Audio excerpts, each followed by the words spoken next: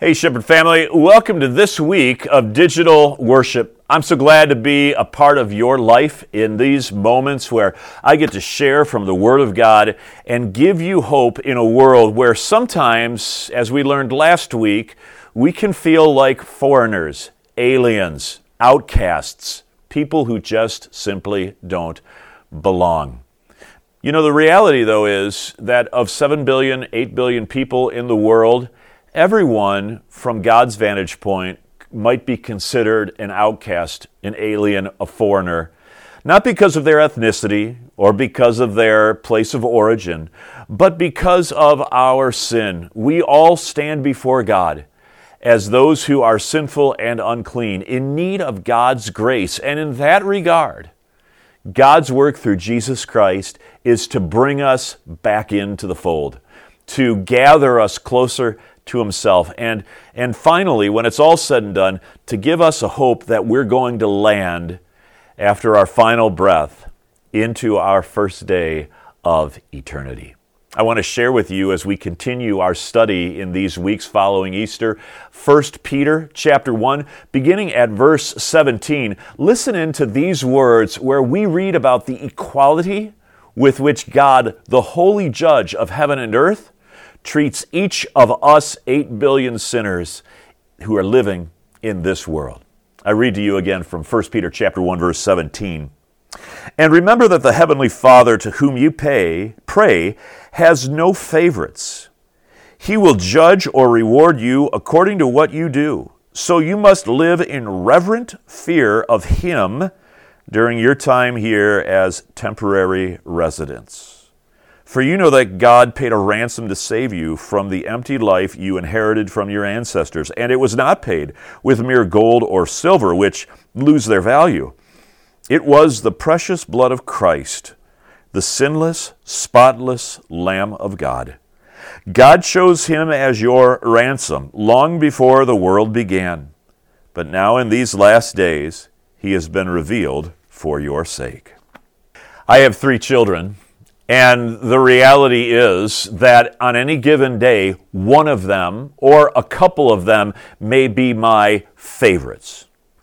Or conversely, one of them or a couple of them will clearly be my not favorites. It's not that one has risen to the top, it's that because of behaviors, attitudes, reactions, someone has fallen off the scales.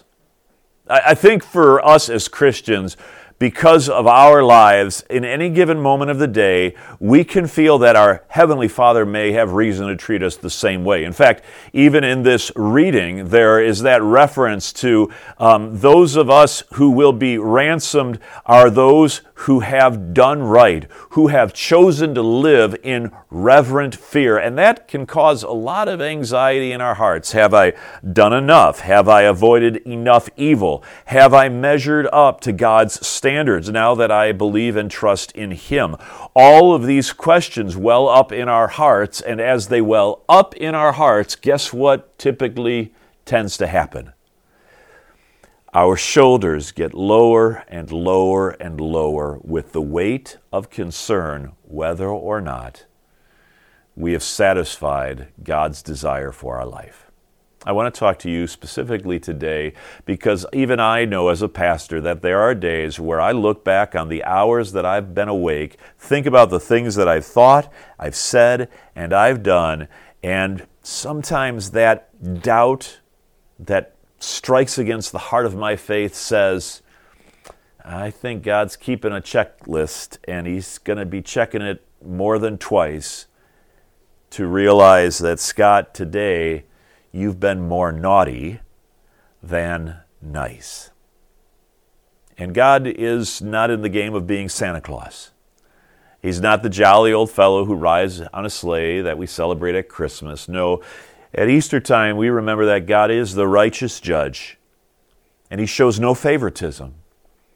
He counts each of our sin against us because it is, by definition, sin. It is unholy. It is a separating factor between us and God. And on the other hand, He looks at the perfect sacrifice of the Lord Jesus Christ, And he also, in that regard, shows no favoritism, to whom that sacrificial merit or benefit is applied. Jesus Christ died for sinners, Paul said in one part of his letters. I am the greatest of them. In other words, if God was ever to have a not favorite in that moment of time, Paul was saying, hi, of all of God's children, I'm the most not favorite. I think it's an encouragement for you to remember that no matter how low you go, no matter how heavy the weight becomes on your shoulders as you go through the checklist by which God reckons you naughty or nice, that you remember that the Lord Jesus Christ is the one who qualifies you for heaven. He is the one who, by his death and resurrection, has given an exchange for you in order to take upon himself your sinfulness and guilt and shame and give to you his righteous standing with our Heavenly Father. Keep that faith before you this Easter and really throughout your life. Worship God with reverent fear, but that reverent fear grounded not in the works you've done or not done, but in the faith you hold dear to you. The faith you hold dear is at the heart of that reverent fear. Remember that. And may God bless you and keep you as he fills your heart with joy this Easter season.